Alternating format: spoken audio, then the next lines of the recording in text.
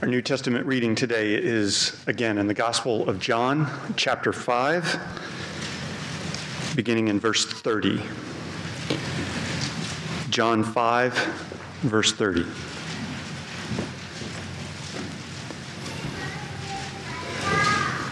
I can do nothing on my own. As I hear, I judge, and my judgment is just, because I seek not my own will, but the will of him who sent me. If I alone bear witness about myself, my testimony is not true. There is another who bears witness about me, and I know that the testimony that he bears about me is true. You sent to John, and he has borne witness to the truth. Not that the testimony that I receive is from man, but I say these things so that you may be saved. He was a burning and shining lamp, and you were willing to rejoice for a while in his light. But the testimony that I have is greater than that of John. For the works that the Father has given me to accomplish, the very works that I am doing, bear witness about me that the Father has sent me. And the Father who sent me has himself borne witness about me. His voice you have never heard, his form you have never seen, and you do not have his word abiding in you, for you do not believe the one whom he has sent. You search the Scriptures because you think that in them you have eternal life, and it is they that bear witness about me, yet you refuse to come to me that you may have life. I do not receive glory from people, but I know that you do not have the love of God within you. I have come in my Father's name, and you do not receive me. If another comes in his own name, you will receive him. How can you believe when you receive glory from one another and do not seek the glory that comes from the only God? Do not think that I will accuse you to the Father. There is one who accuses you, Moses, on whom you have set your hope. For if you believed Moses, you would believe me, for he wrote of me. But if you do not believe his writings, how will you believe my words? And our sermon text, again, is in 2 Peter chapter 2, beginning in verse 6.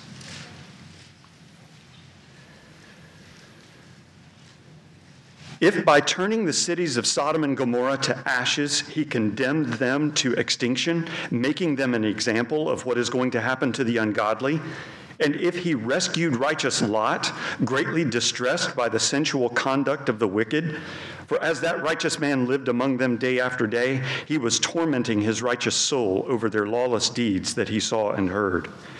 Then the Lord knows how to rescue the godly from trials and to keep the unrighteous under punishment until the day of judgment, and especially those who indulge in the lust of defiling passion and despise authority. This is the word of the Lord. You may be seated.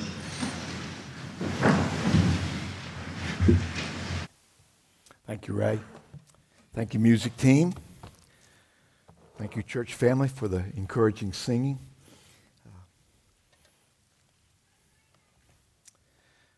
Last week, in our study of 2 Peter, we looked at this big, long, if-then statement that begins in verse 4 and ends in the middle of verse 10.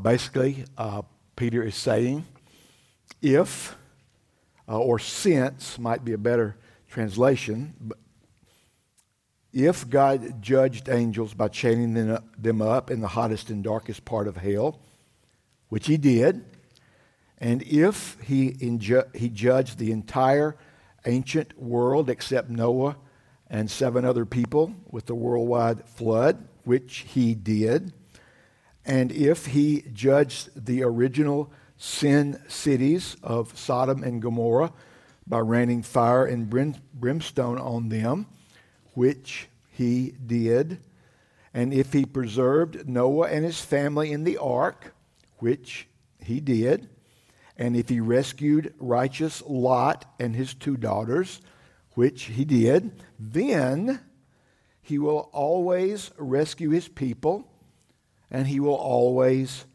punish the unrighteous. Always.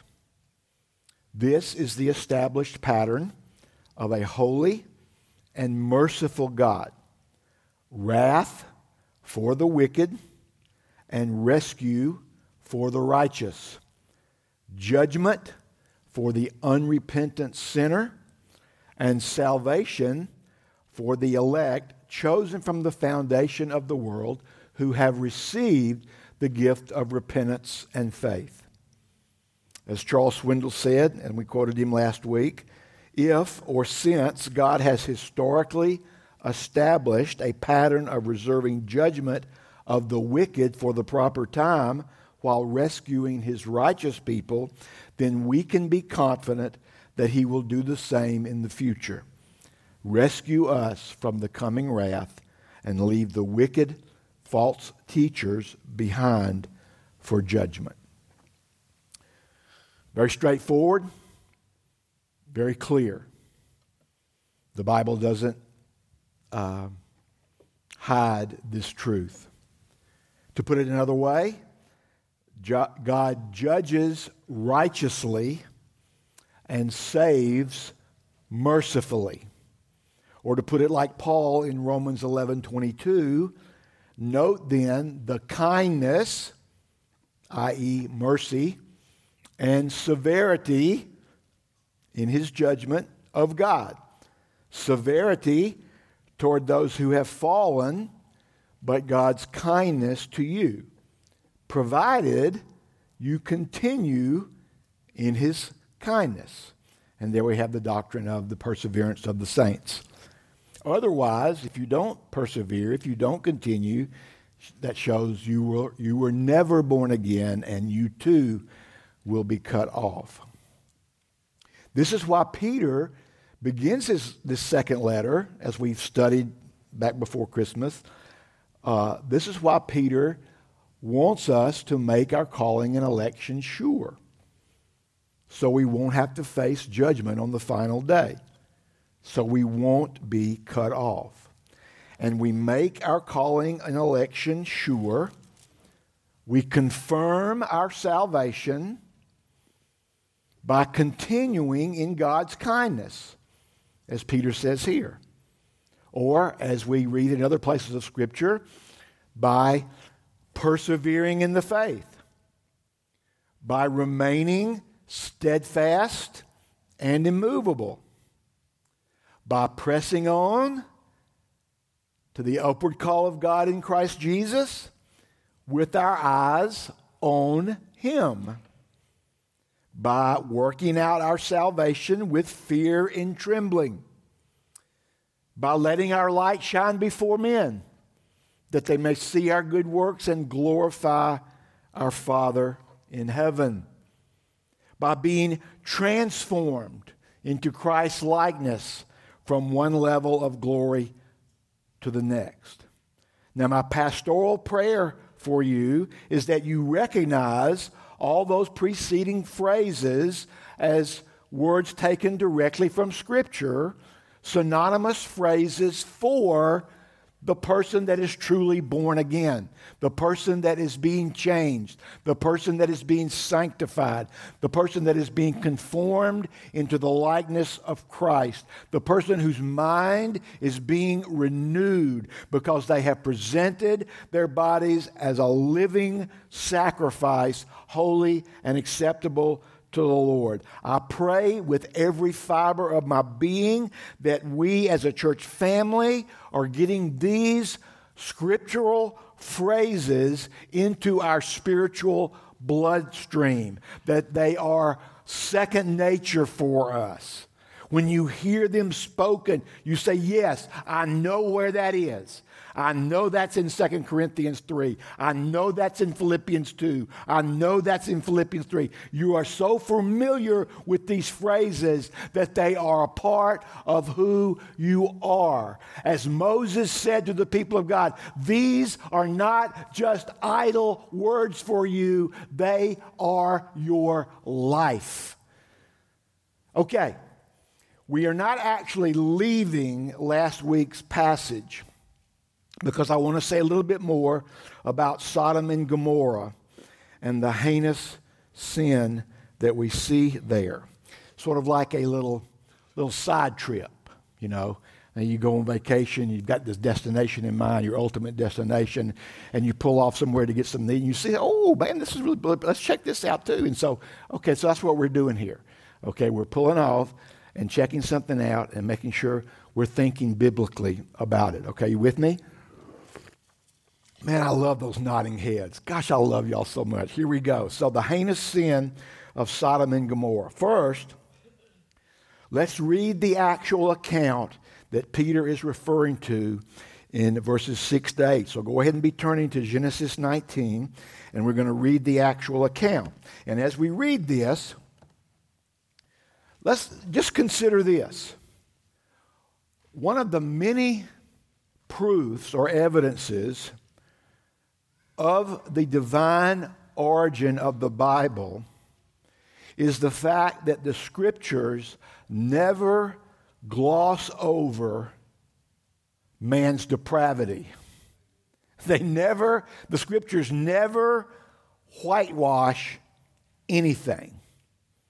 If men had written the Bible, if human beings had been the ultimate source of the Bible, they probably would have left out a lot in order to make human beings look better. But the Bible is very clear about the depravity of man. It pulls no punches. It hides nothing. Give you a little lead up to this account that we're going to read in Genesis 19. In Genesis 13, we get the first hint of Sodom's depravity in verse 13. Now the men of Sodom were wicked, great sinners against the Lord. And in Genesis 18, verse 20, we read the Lord saying, the outcry against Sodom and Gomorrah is great, and their sin is very grave. And then at the end of chapter 18 of Genesis, verses 23 to 32, we see a text you're probably familiar with, an interesting conversation between Abraham and the Lord, as Abraham intercedes for Sodom. And he starts by saying, Lord, if you find 50 men there, will you spare it? Yeah, I'll spare it. How about 45? Yeah, how about 40? And he goes all the way down to 10. Yeah, if I find 10. If there's 10 there, I'll spare it. Okay. Bottom line, there aren't 10 there. There aren't 10 righteous people there. In fact, only 3 make it out. Only 3 make it out. So let's with that lead up, let's read the account.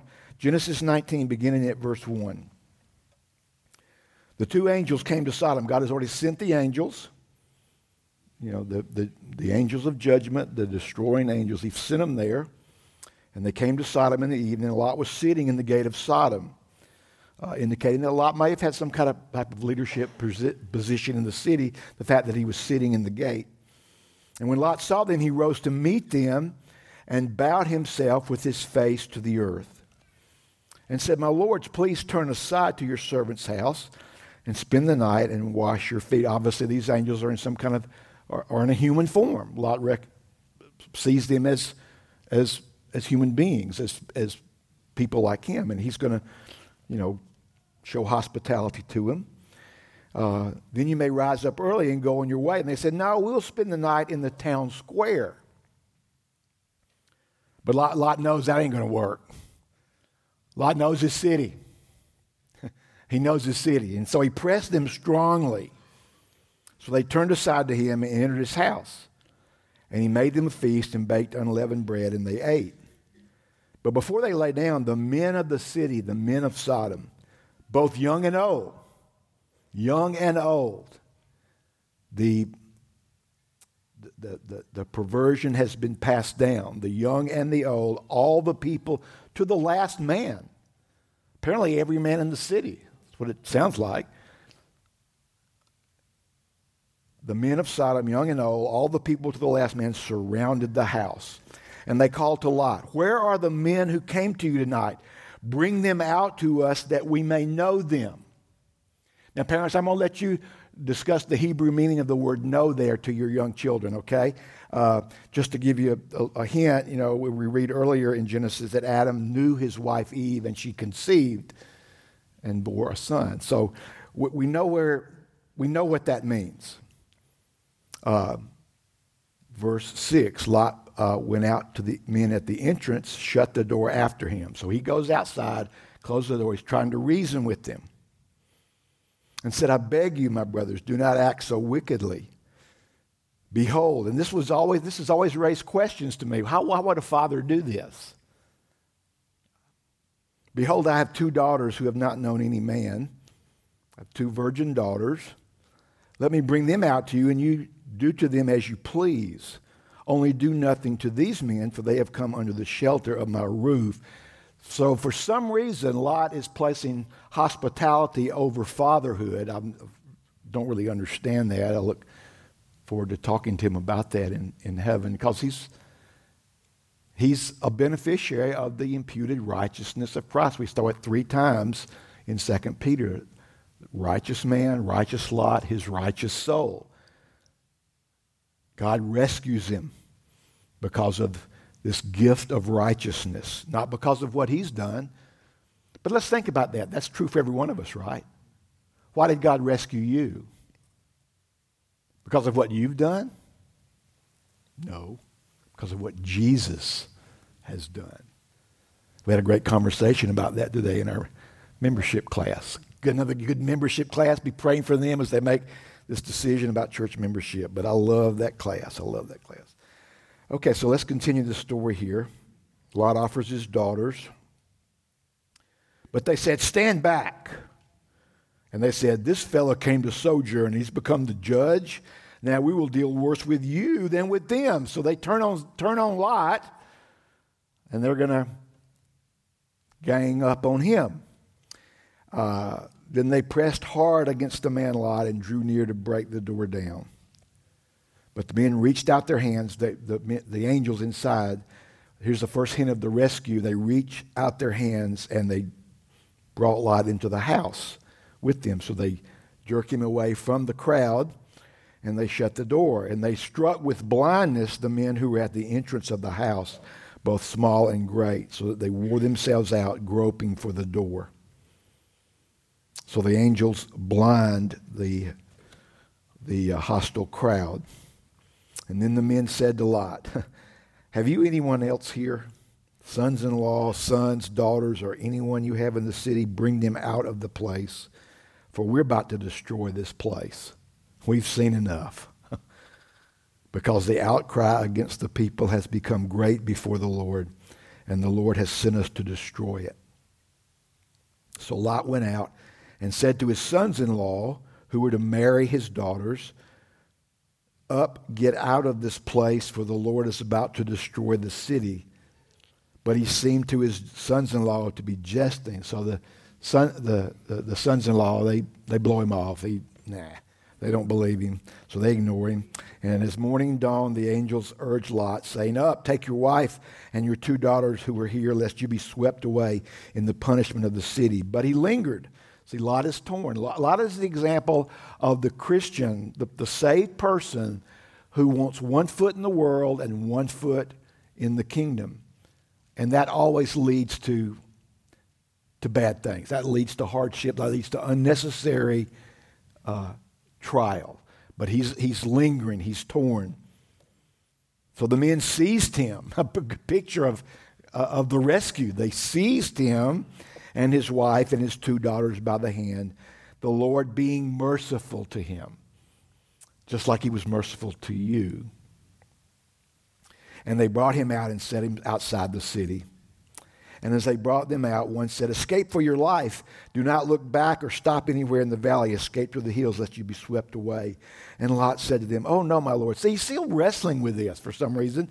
And he says, behold, your servant has found favor in your sight, and you have shown me great kindness in saving my life. But I cannot escape to the hills, lest the disaster overtake me and I die. Behold, this city is near enough to flee to, and it's a little one.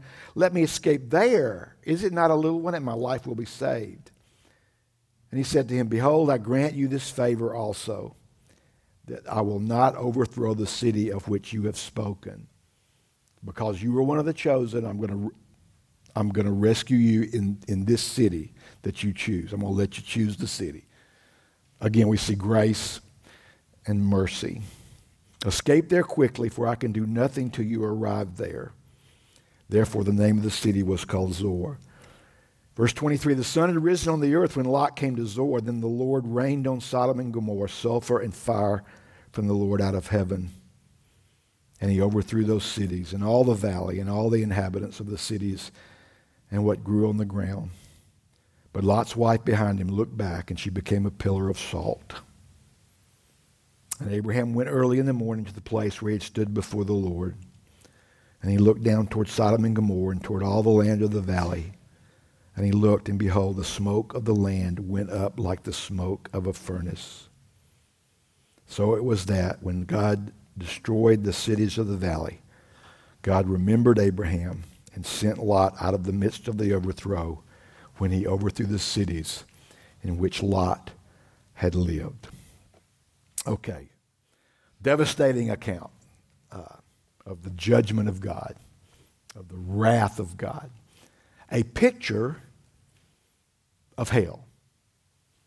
A picture of hell. Last Sunday, I posed this question. What do you think of, what first comes to your mind when you think of Sodom and Gomorrah? And my guess is that a lot of you might have said the sin of homosexuality. And that would be understandable. Probably what I would say.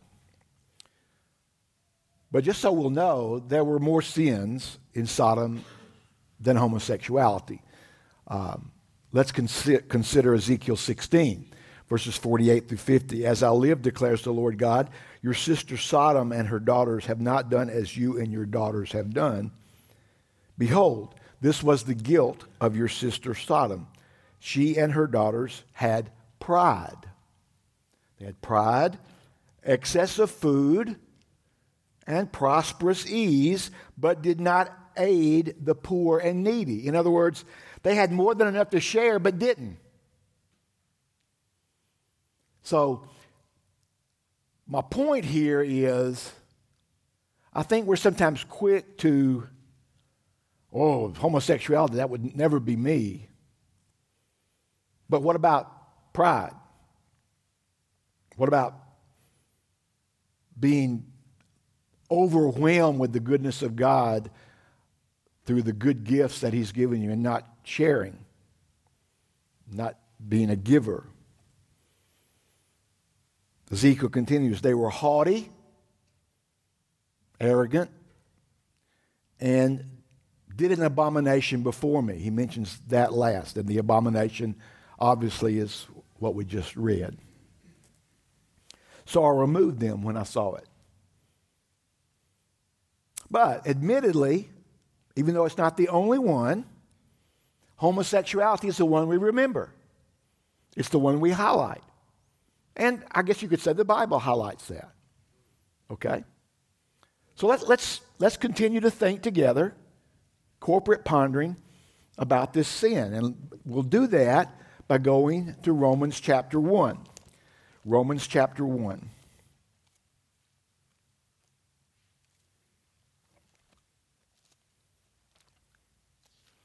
Classic text from the Apostle Paul. You know, if you had to pick, if hypothetically you had to pick one book of the Bible to keep, if you had to get rid of everything else, you wanted one book of the Bible, Romans would probably be the one you'd want. Because the gospel, the good, bad news, the good news, everything's there. So Romans chapter 1. Beginning at verse 18, let's start reading there, and then we'll come back and talk about it. Romans chapter 1, verse 18. The ESV subtitle there for this section is God's wrath on unrighteousness. And that's what we've just seen in the destruction of Sodom and Gomorrah, right? Okay, God's wrath on unrighteousness. Verse 18, for the wrath of God is revealed from heaven against all ungodliness and unrighteousness of men, who by their unrighteousness suppress the truth. For what can be known about God is plain to them, because God has shown it to them. For His invisible attributes, namely His eternal power and divine nature, have been clearly perceived ever since the creation of the world in the things that have been made. So they are without excuse. Let's stop right there. Let me make a real quick comment. One of the critics of Christianity and we as Bible believers and Christians is that, okay, what about the people, who've never heard about Jesus and who've never heard preaching about Jesus and then they die and go to hell? Well, do you realize that the Bible never teaches that people go to hell because they reject preaching about Jesus? Here's why they go to hell. They reject God. They reject God. And God has revealed himself in his creation. Okay. And then those that respond properly to God's natural revelation, God will get them the gospel message. We believe in the sovereignty of God in evangelism and in salvation. The person that responds properly to the natural revelation of God in his created world will hear the gospel. God will get the gospel to them through a missionary or however he chooses. Okay, so I wanted to throw that in there right there. Okay, people don't go to hell for rejecting Jesus that they might not have ever heard about. They go to hell for rejecting God. All right, let's continue. They're without excuse. They can't say, well, I didn't hear a preacher. I didn't hear about Jesus. Well, yeah, but God has revealed himself in his created world. They're without excuse. Verse 21, for although they knew God, they did not honor him as God or give thanks to him, but they became futile in their thinking, and their foolish hearts were darkened. Claiming to be wise, they became fools. I mean, verse 22 there, that's a verse for today, if there ever was one. There are a lot of people out there claiming to be wise, and they're just fools. And they exchanged the glory of the immortal God for images resembling mortal man and birds and animals and creepy things. Therefore, because of their rejection of God, God gave them up in the lust of their hearts to impurity, to the dishonoring of their bodies among themselves, because they exchanged the truth about God for a lie and worshiped and served the creature rather than the Creator, who is blessed forever. Amen. Verse 26, for this reason, there's that phrase again, God gave them up to dishonorable passions, for their women exchanged natural relations for those that are contrary to nature. And the men likewise gave up natural relations with women and were consumed with passion for one another, men committing shameless acts with men and receiving in themselves the due penalty for their error. And since they did not see fit to acknowledge God, here's that key phrase again, God gave them up to a debased mind to do what ought not to be done. They were filled with all manner of unrighteousness, evil, covetousness, malice. And then Paul continues with the list there. Okay. What's the primary message of this text, of this passage, 18 to 32? I believe it's this. There is a basic root sin from which all other sins flow. And that basic root sin is the refusal to honor God as God, the suppressing of the truth of who he is, to turn one's back on his glory. Now, this foundational sin is fleshed out in many ways. By one way, refusing to thank God, by not acknowledging him as the source of every good gift, by not glorifying him and delighting in him, by not praising Him or worshiping Him properly, by not seeing Him as the center of all life, by not submitting to His sovereignty and His authority in all things, by ignoring that authority that He has over His creation, by exchanging His glory for other things, by placing the pleasing of people over the pleasing of God. And we could go on and on with that, with the list. But these all are manifestations of not honoring God as God. And what does Paul say? He says that God's wrath is being revealed from heaven, listen, now. He's not talking about the future judgment day wrath here. It's being revealed from heaven now against this heart attitude of dishonoring God and all the many sins that flow from that kind of heart. Not just homosexuality. I mean, read the list. Envy, murder, strife, deceit, maliciousness, gossips. Gossips, really? Slanderers, haters of God, insolent, haughty, boastful, inventors of evil, disobedient to parents. Whoa, really? Yeah, really. Foolish, faithless, heartless, ruthless. I pointed out and emphasized the phrase in 24, 26, and 28, God gave them up. That's very obvious. It's a very obvious phrase. An important phrase, because it is the definite aspect of God's wrath toward those who refuse to glorify Him. He basically says, okay, you reject me, you turn your back on me, you dishonor me, you will not glorify me, so I'm turning you over. I'm giving you up to your depravity. Now. Right now. One day, if you stay there, you will wind up in hell, but I'm judging you now. I'm revealing my wrath against you now by giving you over to what your depraved heart wants.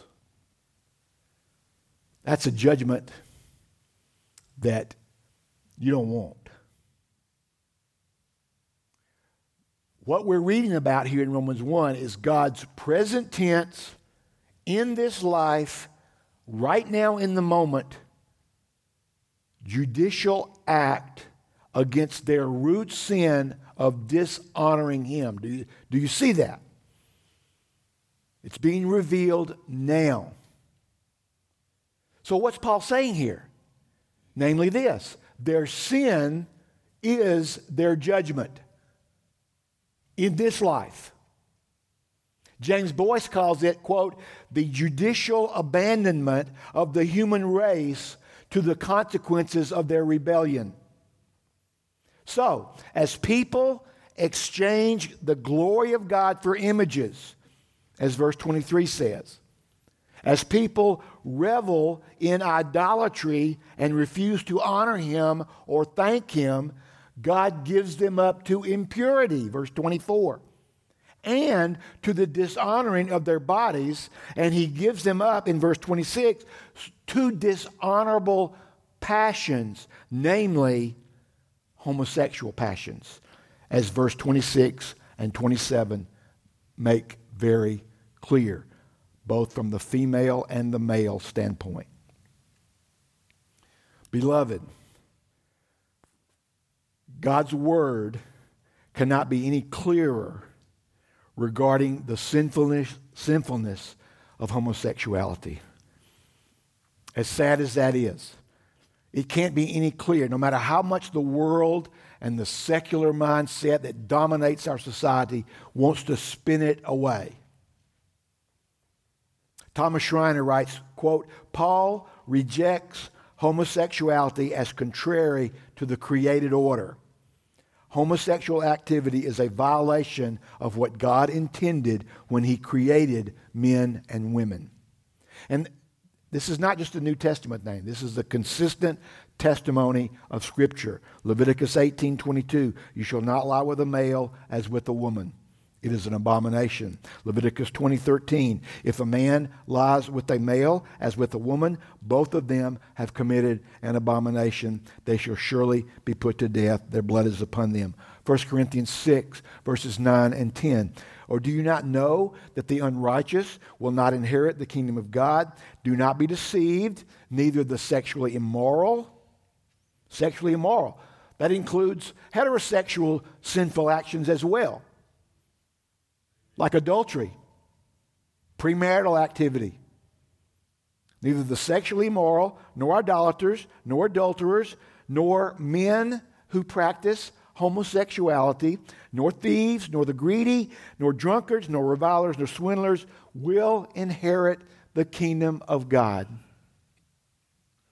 1 Timothy 1, 8 through 11. Now we know that the law is good if one uses it lawfully, understanding this, that the law is not laid down for the just, but for the lawless and disobedient, for the ungodly and sinners, for the unholy and profane, for those who strike their fathers and mothers, for murderers, the sexually immoral, men who practice homosexuality, enslavers, liars, perjurers, and whatever else is contrary to sound doctrine. So the Bible is clear. It's not ambiguous. It's not cloudy.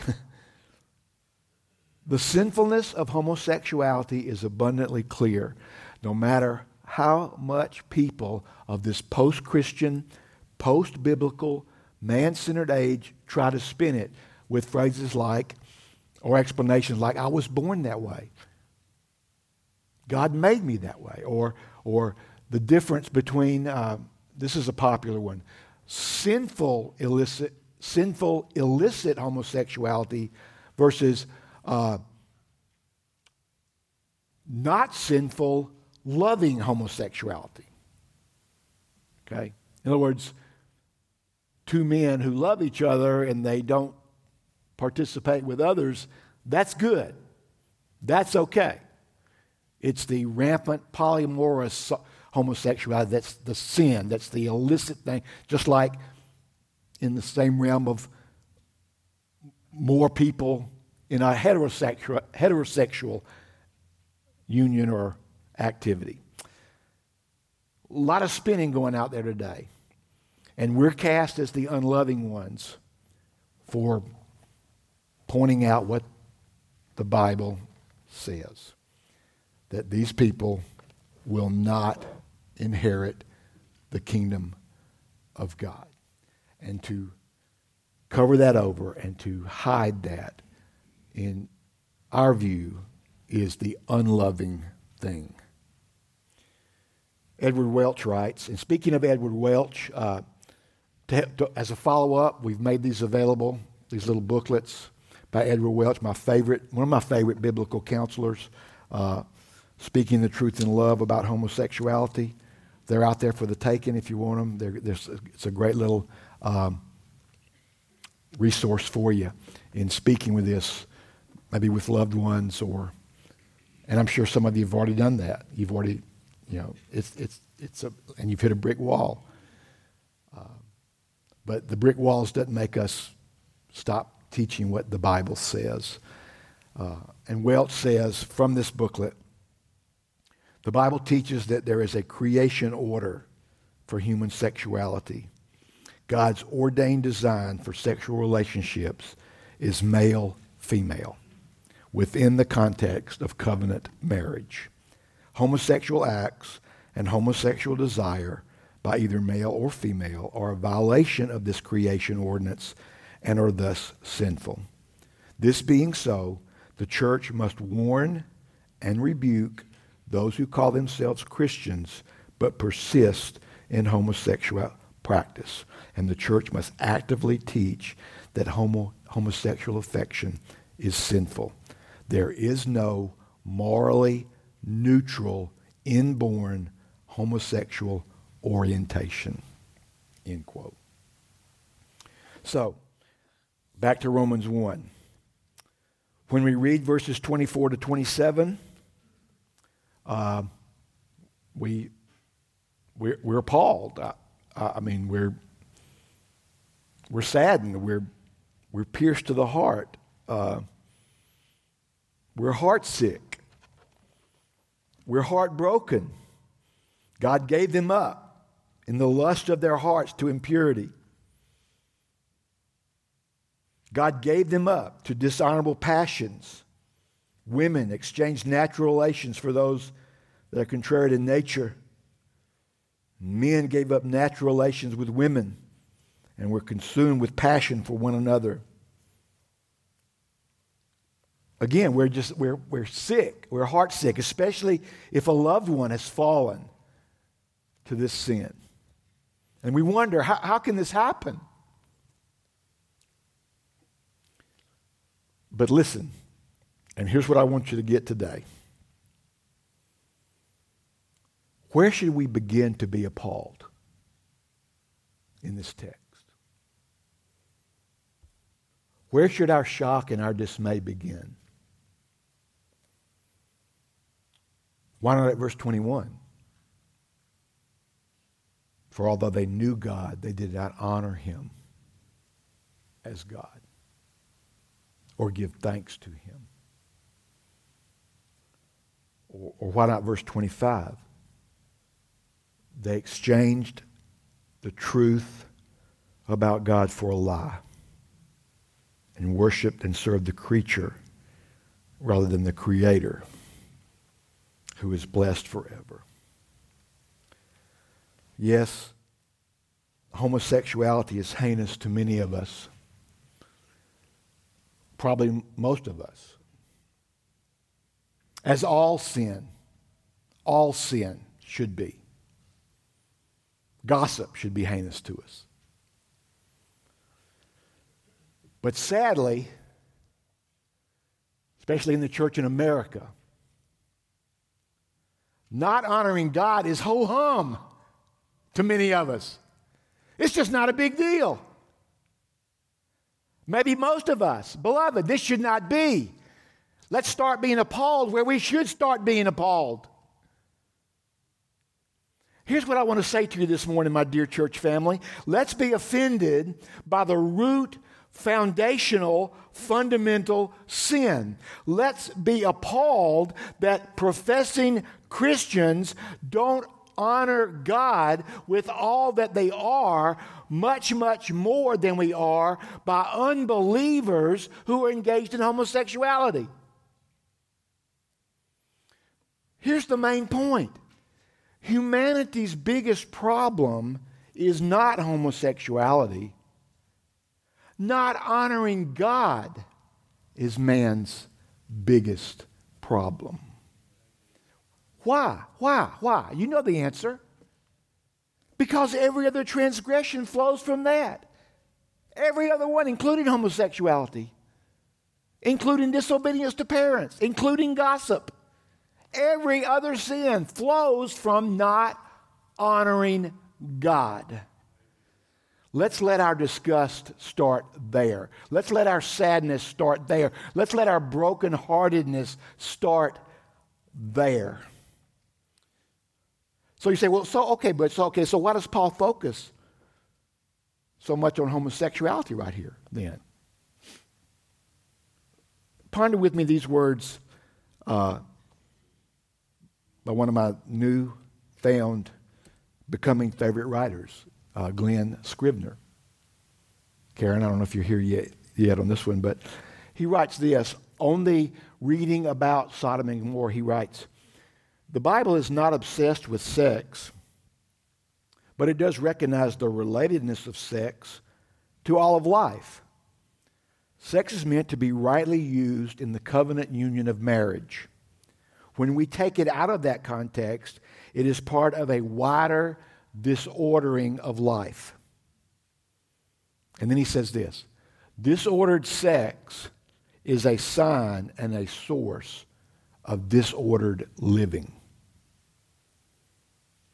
Now let's focus on that last statement. Let me repeat it. Disordered sex is of which homosexuality is. It goes against God's creation ordinance. Disordered sex is a sign and a source of disordered living. Okay, as we ponder this statement, now first, for me, I would remove the word source. That's where I would disagree with Professor Scrivener there. I would remove the word source. I don't believe that disordered sex is the source of disordered living. I believe it's the result of disordered living. So take that word out, and we have a new, and in my mind, a more accurate statement. Disordered sex, i.e. homosexuality, and any immoral sex, any immoral heterosexual sex. I mean, we're dealing with a broader topic now. Disordered sex is a sign, or as Paul would say, a judgment of disordered living. And what is that disordered living? Not honoring God as God. You with me? Disordered living, not honoring God, results in disordered sexual activity. Now, bring Ephesians 5 into the picture. For time's sake, we're not going to go there. I hope you're familiar with Ephesians 5. Bring Ephesians 5 into the picture where Paul teaches. Everybody that's gone through my pre-marriage counseling classes, you know what I'm talking about. Okay. Ephesians 5, Paul teaches that heterosexual marriage is a picture of Christ and his church. Husbands, love your wives as Christ loved the church. Wives, submit to your husbands as the church submits to Christ. So, a marriage between a man and a woman is a picture of Jesus, the bridegroom, and his bride, the church, and thus reflects the proper relationship between God and his people. Jesus loves his bride, the church, and gives his life for her. The bride, as a continual, constant thank offering for the new life that the bridegroom has given her, submits to Christ, her Lord and bridegroom. The result of that relationship is what? God is honored. God is glorified. The opposite of what Paul's talking about in Romans 1:18 and following. So, get this now. Don't leave me. Heterosexual marriage is a visual aid for the beautiful relationship between God and his people, paid for by the blood of Christ, the blood of the covenant. So, don't lose that train of thought now. So, when a person says, I will not honor God with my life, I will not glorify him, and therefore I reject the proper relationship between God and man, then God says, okay, I'm going to reveal my wrath on your idolatry by giving you over, since you won't recognize the proper relationship between God and man, I'm going to give you over to improper sexual relationships among yourselves. You see the connection? Namely, homosexual relationships, whose practitioners will not, according to Scripture, not according to Butch, will not inherit the kingdom of God.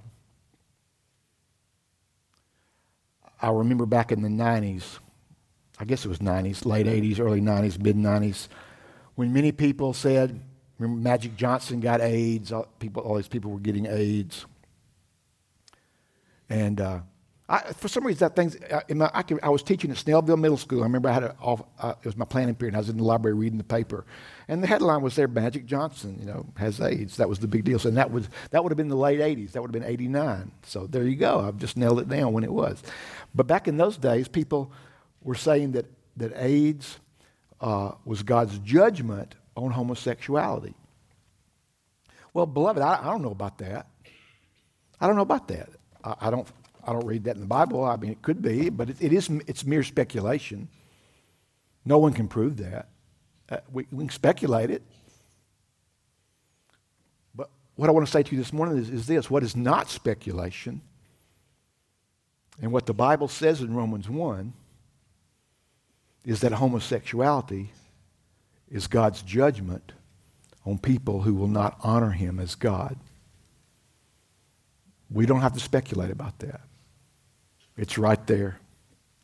Black ink on white paper, inspired by the Holy Spirit of God. God gave them over to impure passions, to dishonorable passions, because they would not honor him as God.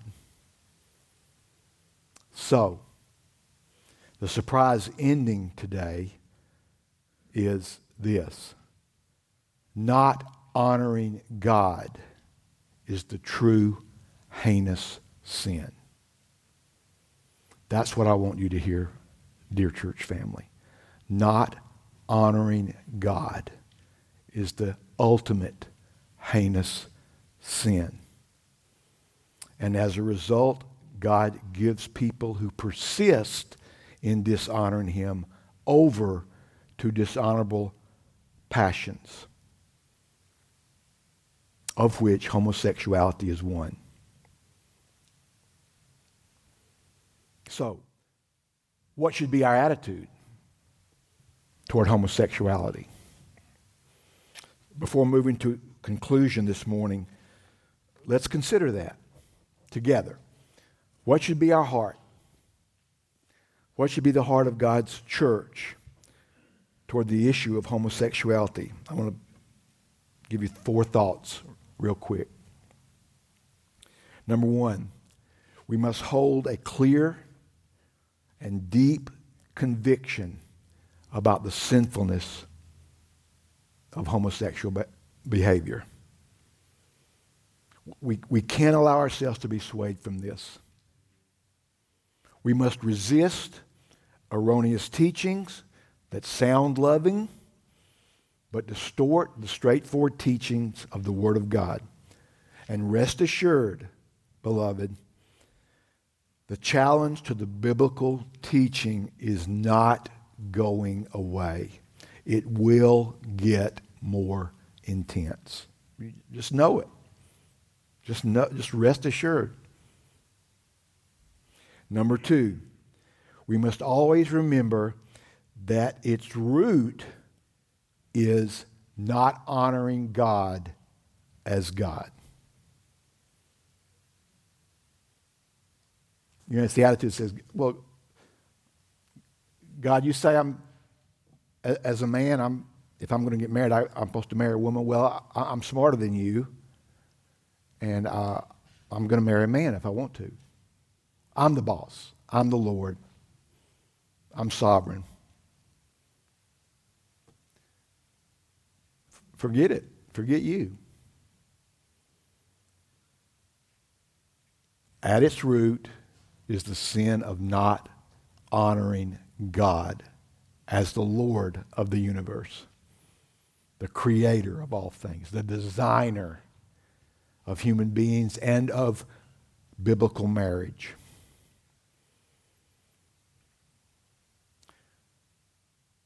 Therefore, because that the root of sexual immorality, any sexual disorder, is the root sin of not honoring God as God, we must not speak of the speck in someone else's eye until we have removed the log from our own eye. In other words, before you go to your homosexual friend or family member, you need to ask yourself the question, am I glorifying God in all things? Am I honoring God in every aspect of my life? So do you see the beauty of this? I mean, this is the way God has set up the church discipline process, right? In Matthew 7, before he actually speaks of the discipline process in Matthew 18, he lays the groundwork by saying, judge not lest you be judged. Most people like to stop right there and say, okay, we shouldn't be judged. Well, no, we judge after what? After we check the speck or the log in our own eye. Before you go to the speck in your brother's eye, hey, take out the telephone pole in your own eye. Check yourself. Check yourself first. So what happens? It becomes, in the wisdom of God, a beautiful self-purification process for the church. I can't come to you about any sin. Forget homosexuality for a minute. About any sin. Until I've checked myself. And the same is true for this sin. Are you glorifying God in all things? Because that's the root of any and all sin. Number 3, we must be more appalled at the dishonoring of God by professing Christians than we are at the homosexual behavior of unbelievers who are receiving God's judgment. God's dealing with them. Let's be more appalled about people who say they're believers but blatantly dishonor God with the way they live. Let judgment begin with the house of God, right? And number 4, I love the Bible. And because of the Bible, we can say this. We must never give up hope the gospel brings. We must never give up in the hope that the gospel brings. Earlier I read 1 Corinthians 6, 9 and 10. Let me read that again and finish by tacking on verse 11. Or do you not know that the unrighteous will not inherit the kingdom of God? Do not be deceived. Neither the sexually immoral, nor idolaters, nor adulterers, nor men who practice homosexuality, nor thieves, nor the greedy, nor drunkards, nor revilers, nor swindlers will inherit the kingdom of God. And such were some of you. Past tense. Such were some of you. Paul speaking to the church at Corinth. But you were washed. You were sanctified. You were justified in the name of the Lord Jesus Christ and by the Spirit of our God. In other words, no one, I don't care what sin they're engaged in, no one is beyond the reach of the grace of God. Some of us have seen that recently. None of us are beyond the reach of the loving grace of God. So we do not lose hope. With God, all things are possible. No matter how bad a person's situation may look, there is always hope because we serve and worship a mighty God who saves. So, conclusion. Let's wrap it up with some eye-opening words of Jesus. Let's let Jesus weigh in. Jesus has got some words about Sodom and Gomorrah. Did you realize that? I'm sure you did. You've read your Bible. Matthew chapter 10, verses 12 to 15. This was part of the instructions that Jesus gave to his disciples. If you remember when he sent them out. Okay? He's just finished calling his disciples. He's got the 12. He's sending them out, and he gives them these instructions. As you enter the house, greet it. And if the house is worthy, let your peace come upon it. But if it's not worthy, let your peace return to you. And if anyone will not receive you or listen to your words, in other words, if they reject the message you're bringing, if they reject the message about me, this is Jesus speaking, if they reject the gospel, shake off the dust from your feet when you leave that house or town. Truly I say to you, this is Jesus, it will be more bearable on the day of judgment for the land of Sodom and Gomorrah than for that town. Do you see the breathtaking thing that Jesus is saying? Do you understand what he's saying? Anyone here that you've not confessed Jesus as Lord, to this point in your life, you've rejected the gospel and you have not submitted to the lordship of Christ. What is Jesus saying to you? He is saying that rejecting the gospel of Jesus Christ will receive a harsher judgment on the last day than Sodom and Gomorrah will receive. Rejecting the gospel, listen, is worse than the sins of Sodom and Gomorrah. Please hear what Jesus is saying. Please. And for us believers, here's the good news. The fire and the brimstone should have fallen on us. We totally and absolutely deserved it because the wages of sin is death. But it fell on our substitute instead as he hung on a cross. So I'm asking you one more time. Have you confessed Jesus as Lord? Have you repented of your sin and received God's free gift of forgiveness? Are you trusting in Jesus alone, that he has paid your debt with his blood? If not, today is the day of salvation. You do not have to face a judgment worse than that of Sodom and Gomorrah.